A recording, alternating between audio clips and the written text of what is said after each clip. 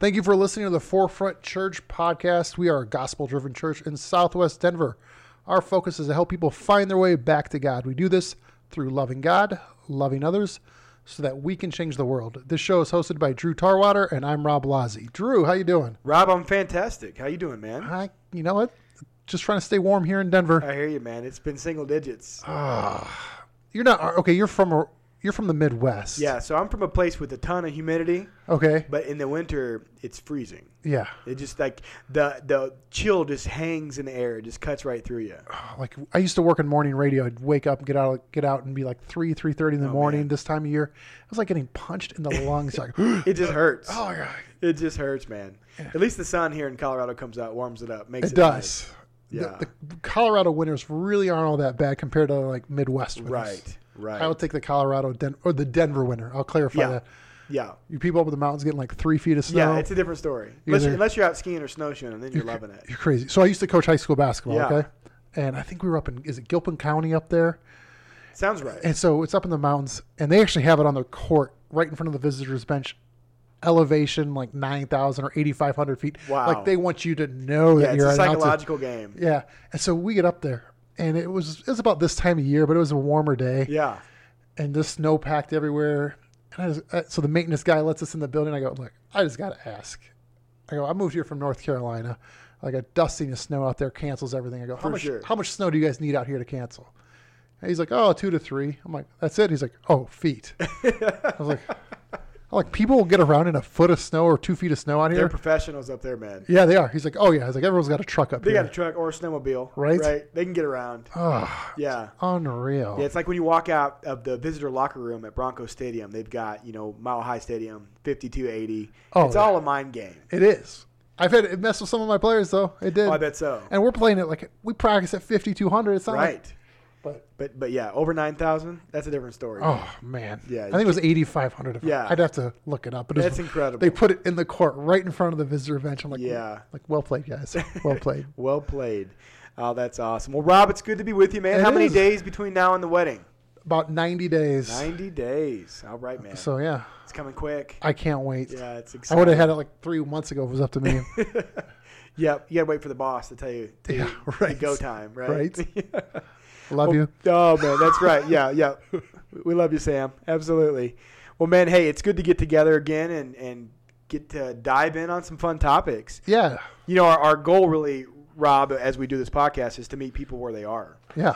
And that's really our purpose, to help, as Christians, people to grow in their faith. And so we're tackling some of the most common questions that people have asked, some of the most difficult questions that people ask, and just trying to keep our attention on why we do what we do, why we believe what we believe. No, I'm excited. I got questions for you too when we get this going. Yeah, man. Well, we're not, we're crazy. We're less than 2 months away from Easter. Right? Is it really just that far? Less than 2 months from Easter. And one of the things that I always notice, I don't know if you've noticed this, around Easter time, is especially, I'm like a History Channel nerd, Discovery Channel nerd, like Nat Geo. Man, you're speaking my love language. Yeah, I can live on those shows, on those channels. And it seems like you get a month out from Easter. So here in just a few weeks, we're going to start seeing that, especially History Channel, they start bringing out all these shows, and they say, we found a new book of the Bible. It's the Gospel of Judas. Yeah. Or the Gospel of Thomas, or Mary Magdalene, or just the Gospel of Rob Blasi. Right? Everything on History Channel is accurate. Yes, believe everything you hear, right? Everything. Like my favorite show on History Channel, and Samantha will vouch for this, Ancient Aliens. Ancient Aliens, yeah. Yeah, take that as gospel truth, right? My favorite thing about that show What's is that? Completely derailing what you want to talk about, I know. But that's usually how this goes. It does. It's my spiritual gift. But it's like they'll have this whole thing of how this amazing thing happened in ancient history. Yeah. And they go, and the only way they could have done this is with ancient alien help. Yeah, that's it. It's like that's their go-to with like you explain how all this, and your only answer for it is they had extraterrestrial help from a technology source smarter than they Not are. a whole lot of brainstorming on that. And one. you're just going, like, and you think the Bible takes some leap of logic, right, exactly. and you're believing this wholeheartedly. Yeah. I just go, to me, it's like scouting the other team. It's like, this is what they're saying. Yep. This is their line of evidence. Yeah. But then if they think a verse in the Bible goes, well, it really doesn't fit exactly what they're saying, so the whole thing must be bad. Right. And you're going, wait, you just believe in aliens because you keep on something that can't be explained. Exactly. Yeah. And with no real evidence of it. Yeah. And so yeah. you're just going, come on, man. Yeah, it's the canned standard answer, right? This amazing thing happened. We're going to say aliens did it. I know, right? Am I allowed to ask you if aliens exist? Is that a pastor question? Yeah, you can ask me at the very end. Okay. Yeah, totally a good pass. It's in the Bible, It right? is. Yeah, it's in Leviticus 8. Really? Not really. It's Oh, not I was about ready to look it up. I'm glad you saved me Yeah, some time. man. No, we'll save that one for the question mailbag. Oh, yeah, on, yeah, right? yeah. Right? Yeah. We have an anonymous letter from someone, Rob. Yeah, some guy named Rob B. Right. Yeah. But, I think it's just a fun topic to talk about because sometimes, I know I've asked this question before, and I know that I've had others ask this question too, is how did we get our Bible? Okay. And then, especially when you see History Channel, Nat Geo, Discovery Channel say, hey, we found this new book of the Bible written by Judas Iscariot, right? How did this not get put into the Bible? Why didn't it make the cut? Right. Why didn't this not make the cut? And then what makes the cut? Right. Because that raises a lot of questions. And some people who are skeptical about the Bible already will use that as ammo. Oh, yeah. To say, well, how do you know there's not other books out there? Correct. So I think it's a fun topic. How do we get our Bible? And there's a word we're going to throw around a little bit today called the canon. The canon. The canon of Scripture. And define the canon. Yeah. So the canon is used to describe the books that are divinely inspired and belong in the Bible. Okay. And so you'll hear the canon referred to as the Old Testament canon, the New Testament canon, or just the canon. Right? Okay. And so when you think about the canon, or you think about our Bible, what we're talking about, especially, Forefront Church is a non-denominational church with Baptist roots, so we're an evangelical church. Okay. So what we'll say is, our Bible, the typical Bible that you're going to find at a Lifeway or a Mardel, something like that. Mm-hmm. It's going to contain 66 books, right? Mm-hmm. Old Testament and New. So 39 books in the Old Testament, 27 books in the New Testament. So you have these 66 books. And as we talked about a few podcasts ago about can I trust the Bible? Yeah. The coolest thing is that, you got 66 books that really kind of occurred over 4,000 years of human history, right? Mm-hmm. Kind of written over the course of 1,400 years. Weren't there about 3 different languages they were originally written in? Exactly. You've got it written in 3 different languages, and up to, there's some debate on some of the books, right? Yeah. On exactly exactly who the author was. Mm-hmm. But as many as 40 different authors. And so you got cultures, backgrounds, writing styles. Oh, yeah. All telling one story, which is incredible. Yep. Which is incredible. And so you have to wonder, okay, how do we take books that were written over the course of, say, 1,400 years? Okay. Right? Yeah. That tell the story of mankind from Genesis 1 to Revelation 22, and how do we bring them into one book? And how did we get that book nicely delivered, printed with nice gold film on the outside of our books? How did all that? That makes it the whole. How did all that happen? So this word canon, another word is this assembly process is canonization. Okay. So canonization is the identification of writings that were authoritative for the church because we believe that God inspired them. Okay. So when you think about why do we have what we have in the Bible? You'll hear other people say, well, what about, say, if you have any buddies that are Catholic? They have a few extra books. They have a few extra books. They have the Apocrypha, okay, which basically is a middle section between the Old Testament and the New Testament. Okay, that they'll include that Protestant church, especially evangelical churches, won't include. Okay, right. So the Protestant Bible, which is what we would, which each of us carry in our in our pockets, in our book bags, or on our phones, the YouVersion, is gonna not include the Apocrypha. And so the difference is, we are as the church looking to say what was inspired by God. And we hang our hat on 2 Timothy 3:16, right? That all Scripture is God-breathed. Yeah, but how do they define God-breathed in all Scripture? We're what did Timothy know when he was writing?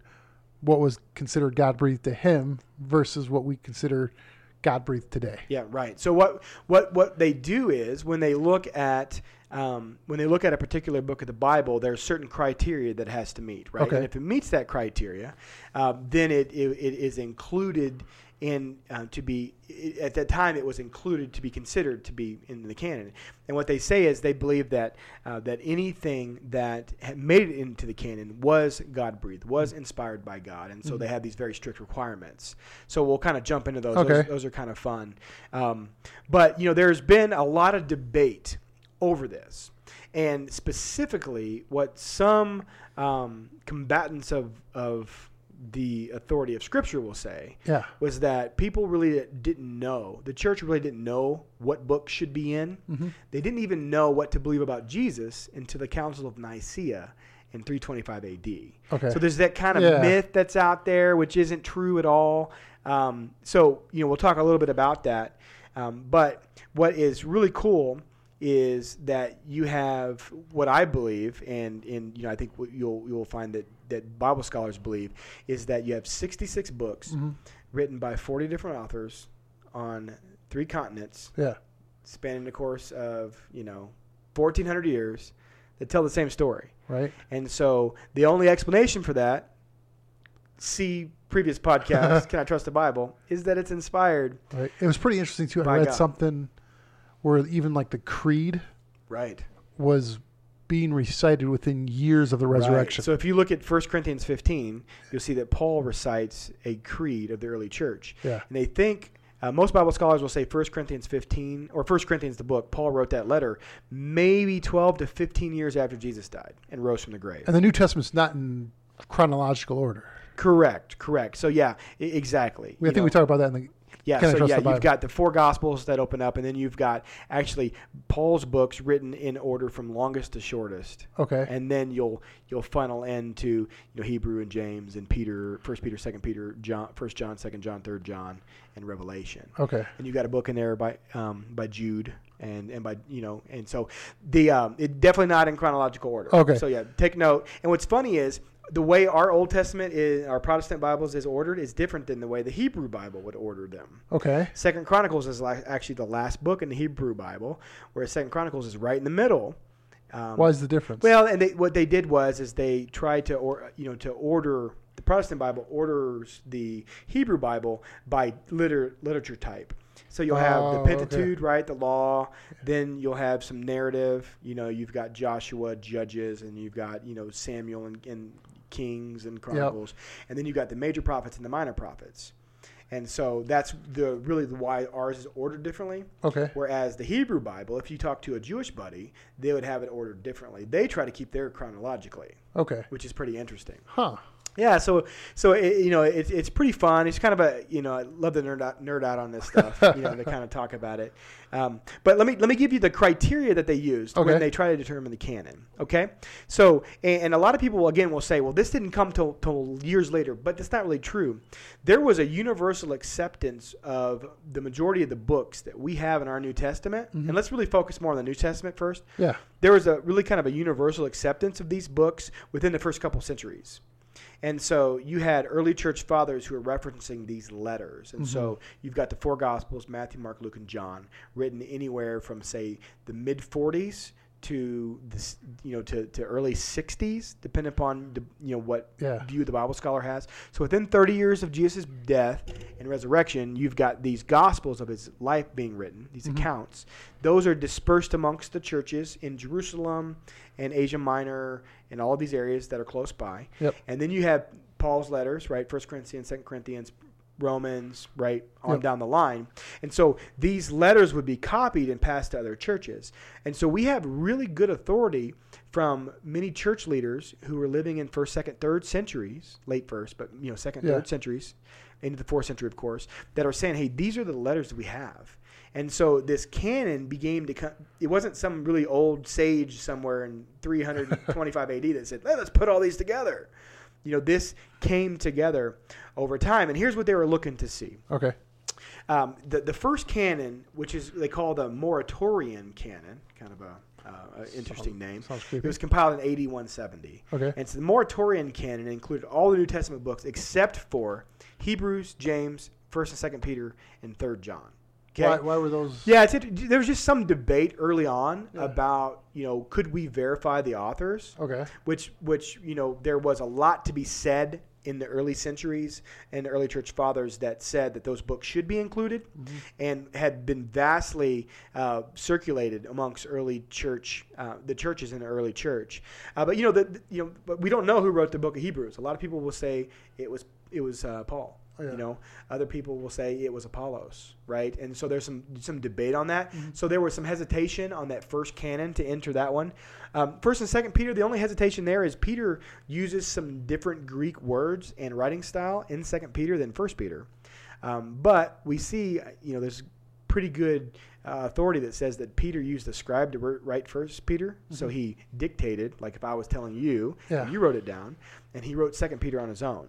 So that completely makes sense. Okay. If you wrote something that I told you, and then I wrote the same thing, it would sound differently. Absolutely. You would use different words, and so there's just a little bit of some of that was going on. But by 363 AD in the Council of Laodicea, they stated that only the Old Testament. And then they allowed one book of the Apocrypha, and 26 books in the New Testament, everything but Revelation, was canonical, right? Okay. And so you see they had solved all that within a couple hundred years, right? Yeah. That it all kind of brought together. But really, here's what they wanted to know, right? Here's the basic 4 questions. So when they sat down and said, what makes a New Testament book inspired by God? 2 Peter 3:16, right? God breathed. Yep. The first question was this: was the author an apostle to have a close connection? Or was the author an apostle, right? Yep. So was it John? Was it somebody that had direct connection with was it Peter? Somebody that walked with Jesus, that spent time with Jesus. Okay, so that's one of the qualifications. Or was the author somebody who had a close connection with the apostle, right? So the book of Mark, the Gospel of Mark, John Mark was really close with Peter. So John Mark was Peter's traveling companion. Yeah. And you learn about John Mark actually traveled with Paul in the book of Acts and his missionary journeys. So you have this really cool relationship between Peter and Mark, right? Yep. And so then Peter basically tells Mark, everything he knows about Jesus. And under the inspiration of the Holy Spirit, then Mark writes the Gospel of Mark. So that would then be a canonical book, right? Okay. The book of Luke, right? So the Gospel of Luke or Acts. He was a physician. Correct. He was also Paul's good buddy. Okay. So he was a traveling companion with Paul. And when Paul was in prison, Luke was with him. Okay. Right? Luke was attending to him. So everything Luke got was, of course, inspired by the Holy Spirit, but also he was connected to Paul. And so Luke received all of Paul's stories. And if you read Acts and the book of Luke, Luke was not just a physician. He was a great historian and did his research, right? And so then those can make sense. Book of Matthew, the Gospel of Matthew, that was Levi, the apostle, right? You got John, the apostle. So it just kind of makes sense. So then you ask about books like Jude and James, right? Well, Jude and James were Jesus' half-brothers. So they had connection with Jesus. I don't know about you, but that's a pretty good connection. That's a pretty solid connection. Pretty solid. So that's really the first question, right? Was the author an apostle, or did they have a close connection with the apostle or with Jesus, right? Second question was, is the book being accepted by the body of Christ at large? And this was really important. Yeah. This is why when they got together in those later councils, the Council of Laodicea, the Council of Hippo in AD 393, and the Council of Carthage in AD 397, and they're just affirming what needs to go in the Bible, and that's before they started bringing it all together in one book, right? Yeah. That is about the time they're really kind of packaging it in some beautiful package with a shrink wrap in a nice bookstore, right? Yeah. What they were wanting to say is, how did the church look at this? And so they went back and they read the early church fathers, guys like Justin Martyr, guys like Origen, these guys in the first couple centuries, and they see that these guys were referring to all of these letters. So these letters weren't something that were written hundreds of years later. These were written 15 to 30 years within Jesus' lifetime. And there's some debate about Revelation. So how did the early church look at these, right? The third question was, did the book contain consistency of doctrine and orthodox teaching? That's a big one there. That's a big one. And that is why we run into issues when these new books of the Bible are discovered magically by the History Channel. Yeah, the book of Judas, the book of Mary Magdalene. Right. because the book of Thomas, the Gospel of Thomas. That's the one that's got the yeah, right. So, because these things completely contradict everything we read in the 4 Gospels that we have in our New Testament. Mm-hmm. They contradict everything Paul said. They give us a picture of a very different Jesus than we see in any of the epistles, any of the Gospels, and so that's important. Does the book, if it's going to be canon, consist of doctrine and orthodox teaching? And the fourth question is this: did the book bear evidence of high moral and spiritual values that would reflect a work of the Holy Spirit? So that's important, right? Yeah. Is this something that is calling us to who Jesus was, to why he came, to what our response is to how we should live? Yeah. So it's crucial to remember that the church did not determine the canon. No early church council really decided on the canon. It was God that decided the canon, and God alone, which is so amazing. And so, God, and I love, I love what N.T. Wright says. People will ask him this question. He says, God has given us the book that he wants to give us. Because if you'll look in some of the writings, you'll see that Paul, mentions writing another letter. And so we think that maybe the book we have as 2 Corinthians might actually be 3 Corinthians, right? So we don't maybe have that letter. Okay. We weren't supposed to have that letter, right? So we have to view these things. If this is God's inspired word to us, then we have exactly what we Bible that God wanted us to have. And like Paul says in 2 Timothy 3:16, the Bible is God-breathed, right? And it has the ability to rebuke, reprove, and correct us, and to train us in righteousness, so that the man of God or woman of God may be complete and equipped. So God gives exactly what we needed to be complete and equipped to live out the life of faith. So we know that God gave us exactly what he wanted to give us. That's pretty amazing when you think about that, too. And some of the standards, too, of not only they basically did the stories line up. Right. So you have 27 different books by how many different authors in the New Testament? So Paul wrote about half. Okay. About half the New Testament if you bring in all of the epistles, right? Yeah. Romans and 2 Corinthians, 1st, 2nd Thessalonians, and the pastoral letters. But if you bring in, just bring in the fact that you have multiple apostles that have written letters, right? Yeah. You got his brothers, who, by the way, I don't know if you're any of your siblings would believe that you were God if you lived a perfect life. I don't think so. Oh. My sister would look at me and go, "Don't listen to a word that guy says," right? My brother does it to me now. Yeah. But they saw Jesus rise from the grave. Yeah. Right. Oh, okay. That validates everything for me. Yeah. And so you've got apostles. You've got people that were traveling companions of the apostles. You've got Jesus' half brothers, that bring up this amazing story, this amazing New Testament that tells the exact same story. And what I think the beauty of it is each book complements each other, and so they're just different enough that you can tell that the Holy Spirit, when he inspired these writings, that he let them use their own personality and their own viewpoint from where they were in the story to add color. Yeah. And to complement each other. Well, absolutely. If we told two different stories but told it the exact same way, people would look at us like we just copied each other's work. If you and I were outside right now and we saw a wreck and we talked to the police, we'd tell it 2 different ways because we saw it differently. The story would be the same, but our way we would tell it would be different. You're right. If we told the exact same story, the cops would go, "What's going on here?" Yeah. They'd be like, yeah. And one of you guys look really suspect. Right. And I'm like, "Yep, his name's Rob." Hey, no, it's the guy without hair. So, but I just think this is fun, especially as the more material we have in our hands, the more access that people have to content, the more questions we're going to ask. Can we trust the Bible? Right? Yeah. How do we get the Bible? Yep. Who decided? Who put books in the Bible? Yep. And there's so much out there. So I think it's important as Christians, if we're going to live our faith well, that we really understand how all this came together. Absolutely. So what would you tell someone who wants to watch those specials like on History Channel, Nat Geo, Discovery, we're the new book of Jesus? Yeah. What would you tell someone? Like I enjoy watching them almost. Yeah.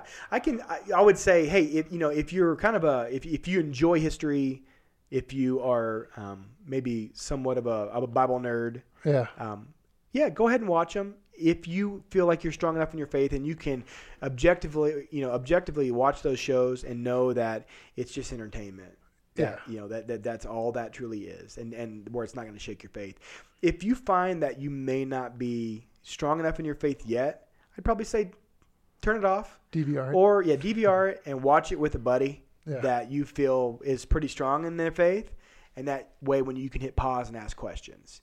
And you can get good answers to these questions. Because I think one thing we want to do as Christians is allow, anytime we have a doubt or a question, don't allow that to shake us. Rather, allow that to drive us deeper. And so I think, hey, it's all about relationships, so let's do this together. Mm-hmm. So I'd say don't not watch it. I'd say the same thing if you said, hey, I want to read the book called The Shack, right? Millions of people have read this book. Okay. People love the book, The Shack, right? They made a movie out of it. I'm sure you've read it 100 times. I have no idea what you're talking about, actually. But there's another popular book. There's this book called The Shack. Same way. If you are strong in your faith, I think you can read it and you can enjoy it. If you're very new in the faith, I think you need to read it with a Christian friend who can help you answer the questions that are going to come up. Okay, makes sense. Because a fictional book is very different than what we have that's God inspired. Correct. And so I think when you watch a good show on History Channel, it's a fictional story. Yeah. It's for entertainment. It's kind of like the Dan Brown series. Right. Yeah, exactly. Angels and Demons. Yep. Jesus never got married. Jesus never had a kid. Don't watch it and laugh and enjoy and get caught up in the story. And then when it's over, say, that's it. And it's get back story. to the truth. Yeah, it's just a story. Yeah. Yeah, it's funny where there's a historian that was watching it and he read the book and he made a comment in his podcast. It was John Dixon, the Australian guy I keep telling you about. Yeah. He's like, he was actually really disappointed. A lot of historians, when they read it, they were expecting more real history. Right. But there really wasn't much real history in it at all. No verifiable fact at all. From these guys, the smart historians, the people I rely on. Exactly. So exactly. It's a great question, though. Don't not enjoy content.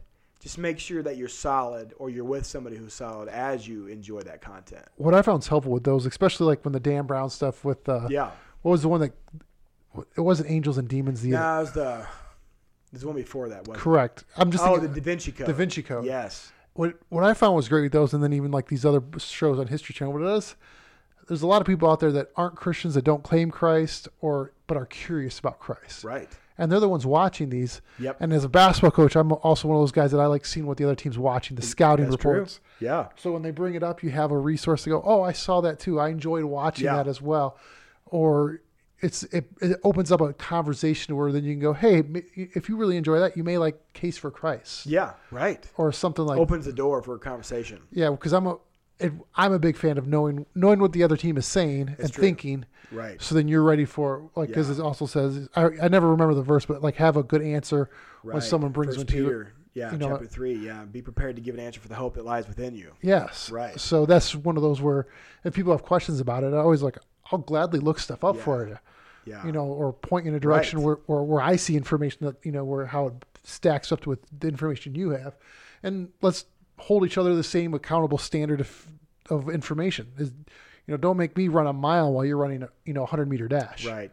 And, while some of those, like you mentioned, Dan Brown's books or those movies, while they're not historically accurate, they can serve their purpose, like you mentioned, because it does allow an open door conversation for you as a Christian to then talk to your buddy and say, hey, what'd you think about that? Yeah. And it can get you into a conversation of faith. Yeah. It's one of those where people are like, I don't know how to bring it up. It's actually, there's a lot of interesting, fun ways where it's already out there in culture and society. And most people want to talk about it. Yeah. Yeah. How do you talk about your faith? Hit one of those cultural items. Hey, did you see on History Channel yesterday? Ask him about Kanye West. Yeah. Oh, yeah. Right. Yeah. By the way, that album's pretty good. I was at scouting a basketball game earlier this year at a Christian school, and I'm sitting there next to another coach. I go, do you ever think you'd hear a Kanye West song? Yeah. At halftime of a game at a Christian school? Yeah. There's never. That's so cool, man. Hey, you had one more question about aliens. Yeah. Okay. So then this is a big question. Do you believe in aliens? Like extraterrestrials, ETs, aliens? I can't wait to answer that question on the next podcast. Oh, you're killing me, bro. Yeah, you're man. Killing me. Rob, this is fun, though. Hey, if you guys find yourself in Southwest Denver, we'd love to see you at Forefront Church. For more info, check us out at forefrontchurch.tv. Thanks for joining us here on the Forefront Church podcast. Jesus, be big in our lives, in our church, and in our world. God bless. What about the X-Files? What about I love it. Okay, I'm a Fox Mulder kind of guy. Okay. Yeah, I'm totally pro X-Files.